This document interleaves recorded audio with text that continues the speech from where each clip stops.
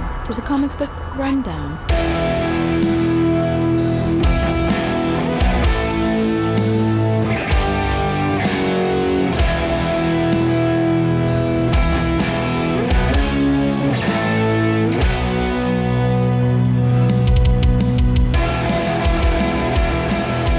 Hello, and welcome to the Comic Book Rundown. I'm your host Joe, and with me today is my co-host Ron. Hey everybody. What's going on, man? Well, moved yesterday. You got a house! Officially! So I'm slowly dying today. Yay! Yeah.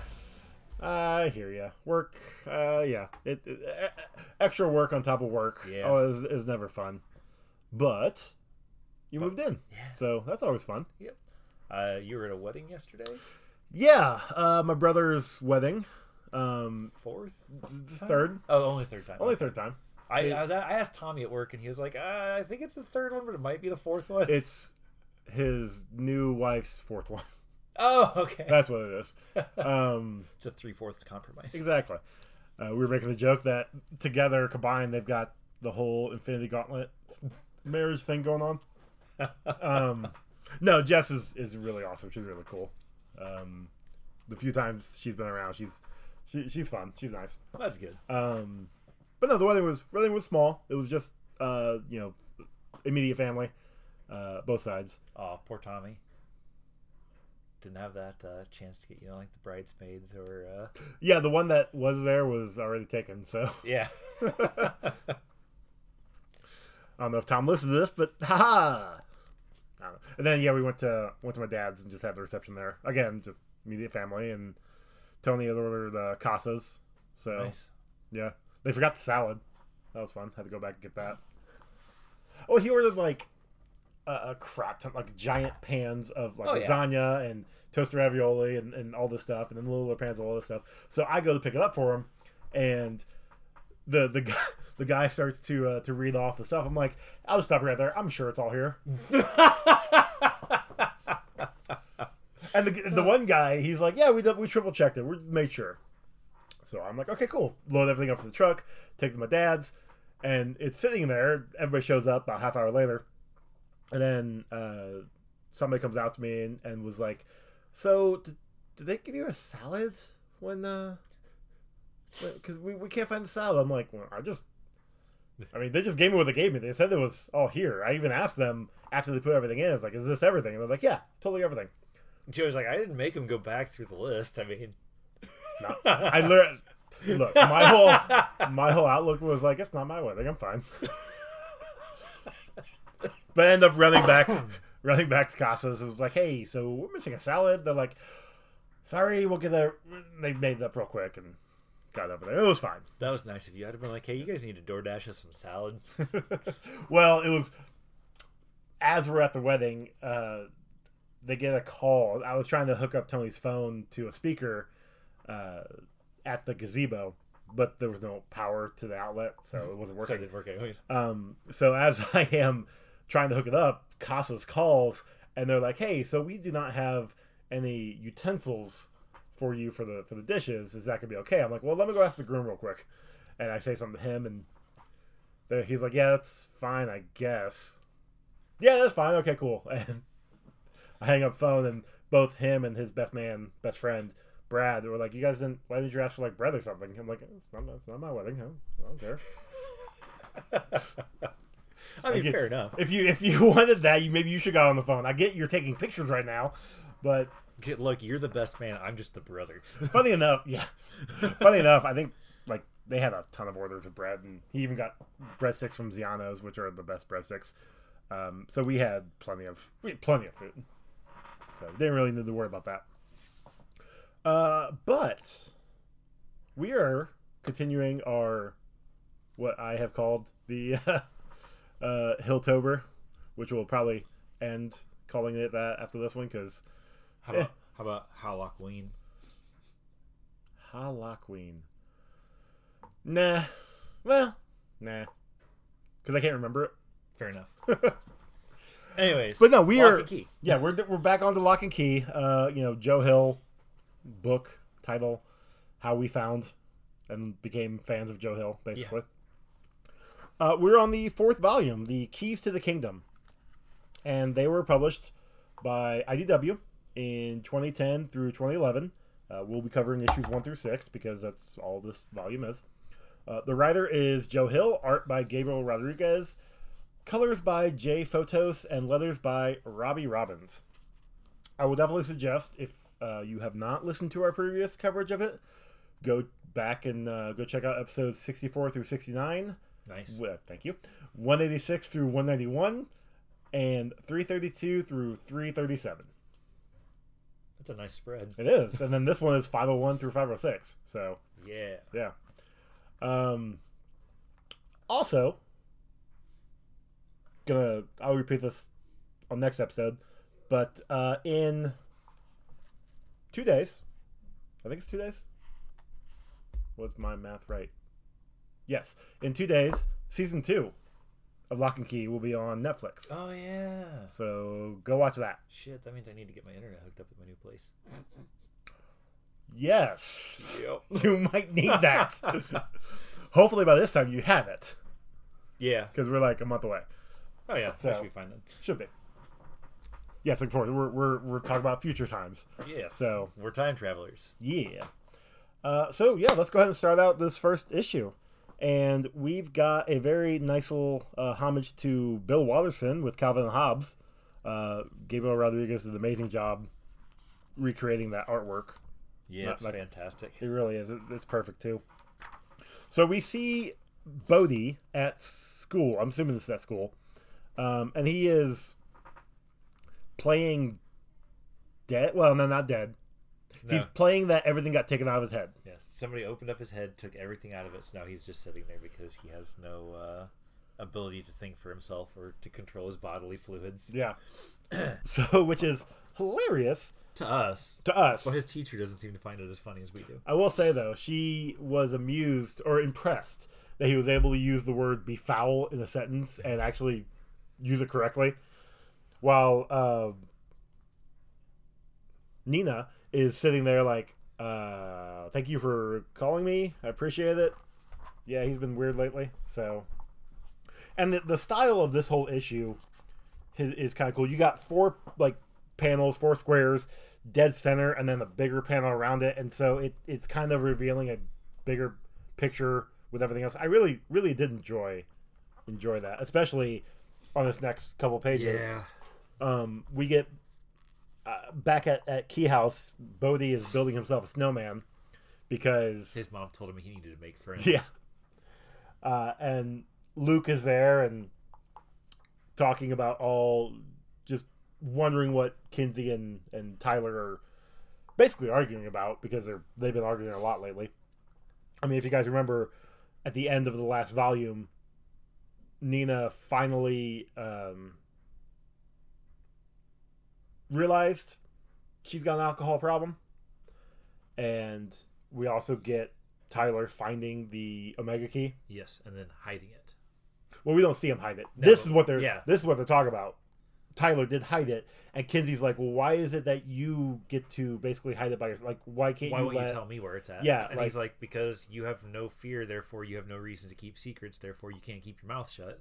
Yeah, perfect timing too, because then Luke pops up, and they start talking about that, and she says, "Like, you don't think I can keep a secret?" And they both like, "No." Oh no, she asked if people would be happier without secrets, and they both say no. Tyler and Well, I mean, Luke. we know why. Luke Yes. would be happy, or doesn't believe everybody would be happier without secrets. Yes. And obviously Tyler having now the only one with knowledge of where the Omega Key is. And they don't say the Omega Key, like Kinsey knows what it is, but they are both not telling Luke just yet because they know how dangerous that key is. I mean, it was found in their dad's urn. Yeah.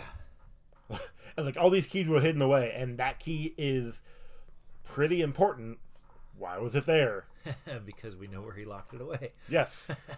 And so in the background we see Bodhi making a snowball, and he tosses it and throws it at Luke, hits him right in the head. And what I think is great about this, the size of that snowball, for Bodhi to have thrown it that far, he has to have superpowers. I mean, it's possible.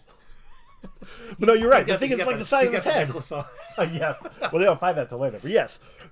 Yeah, the thing is huge, and it sets Luke off. He goes and kills Bodhi, and then rips out. Well, he pokes out Kinsey's eyeballs and Rips out her throat, and then tells Tyler to give him the key, the Omega key, and he's like, okay, fine. And in the background of the bigger panel is everybody dead, and Luke walking away with blood just all over his face and holding the Omega key.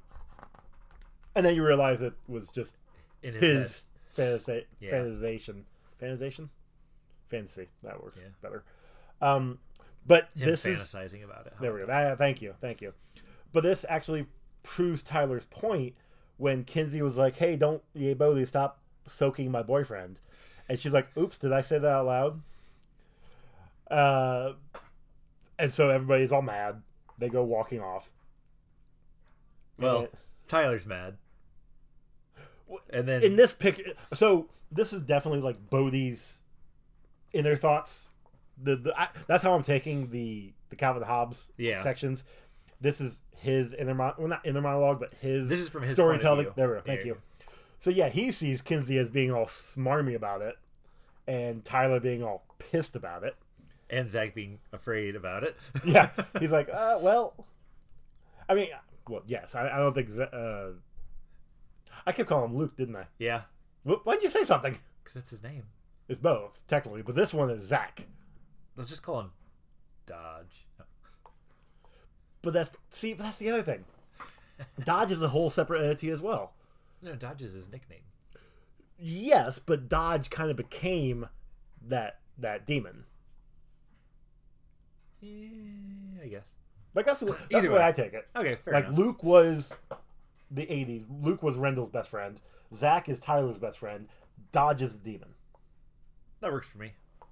So Both like personalities so when Zach, Luke, whatever, was attacking, that was Dodge coming out. Okay.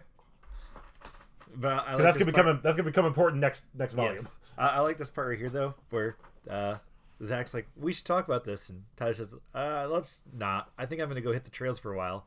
And then Zach's like, "Well, it's better than hitting me, I guess." And Tyler says, "I haven't ruled that out yet," which is fair. I mean, and we'll see it here in a page or two with Tyler. Like he has reason. He has reason to be mad at Zach, be mad at Kinsey, be mad at Zach. But Bodhi's sitting there. He's all mad because effing. Well, yeah, it's my show. Fucking teenagers. So he goes and he sees this bird, this sparrow, on the ground. He's like, "All right, I'm gonna basically I'm gonna plaster you beat with a you snowball because I'm because the superior creature." And here you are all alone by yourself. And then all these other sparrows just pop up, and he's like, "Okay, point made." And then goes sits by this little bird feeder, bird bath. There we go, bird bath. Thank you. Which is frozen over, and this bird is like chirping at him. Looks up, and there is this key in the ice in the bird bath, which in the shape of an animal paw. I'm very impressed that Bodhi was able to get that key out. It was probably just a thin layer of ice. That's what I'm thinking. But yeah, he gets the key out and then goes wandering around the house to kind of go look at where it might fit. Zach sees this because him and Kinsey are wandering off, making out, talking, and he's like, "Hey, so what I think is really impressive though is he sees it while Bodhi is behind him." That might be the demon sensing the key, which makes him alert. It's like, oh, okay. But it's funny though because the demon only seems to sense the keys after somebody else finds them, because he can't find them himself. Yeah. Well, actually, that's correct. Yeah, because in Crown of Shadows, he's looking for the shadow key. He knows of a general area, but he doesn't know where. Yeah, and then he finds it because Rendell's a idiot that likes his puns. So Zach leaves Kinsey, and Kenzie's like, I'm gonna go find Tyler. I'm gonna track him down. I'm gonna go talk to him. He shouldn't be. We need to fix this, obviously. And Zach's like, I go help Aunt Ellie. Yeah. I was gonna say Aunt Whedon. But that's not right. I mean, it is. Joss. No. Aunt Ellie to go help her with some things. So I gotta get going. And he follows after Bodhi. And we get to Tyler and Kenzie, and it's like I said before, he is mad at Kenzie because no matter what friend she has, she always tries to get into a relationship with them. And that's what upsets him the most. It's like, just leave my friends be. You're a kid. And she even makes a comment of like, well, who the hell died and gave you the keys to my chastity belt? And he's like, Dad did it. Remember him? Remember how we weren't really talking on good speaking terms? Which, man, that's a lot. We knew he had a shit ton of stuff on his shoulders in that first volume.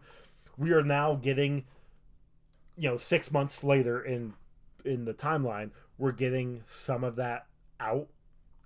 And it's not going to be completely there. It's going to take a little more time. But it does. He finally is starting to get some of this weight off his shoulders.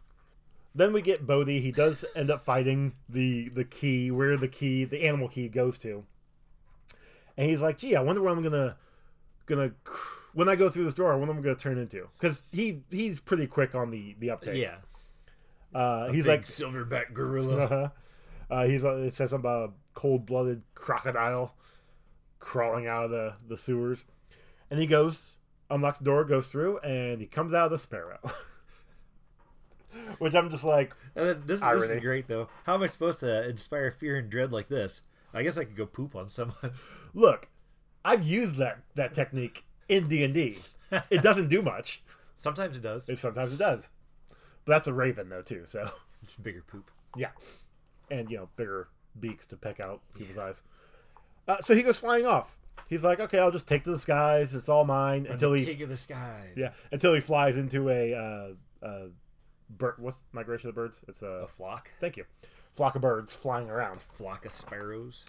And he's like, well, I guess I'm not the king anymore. And it's amazing how much less ruggedly independent you feel when you've got a beak full of someone else's ass feathers.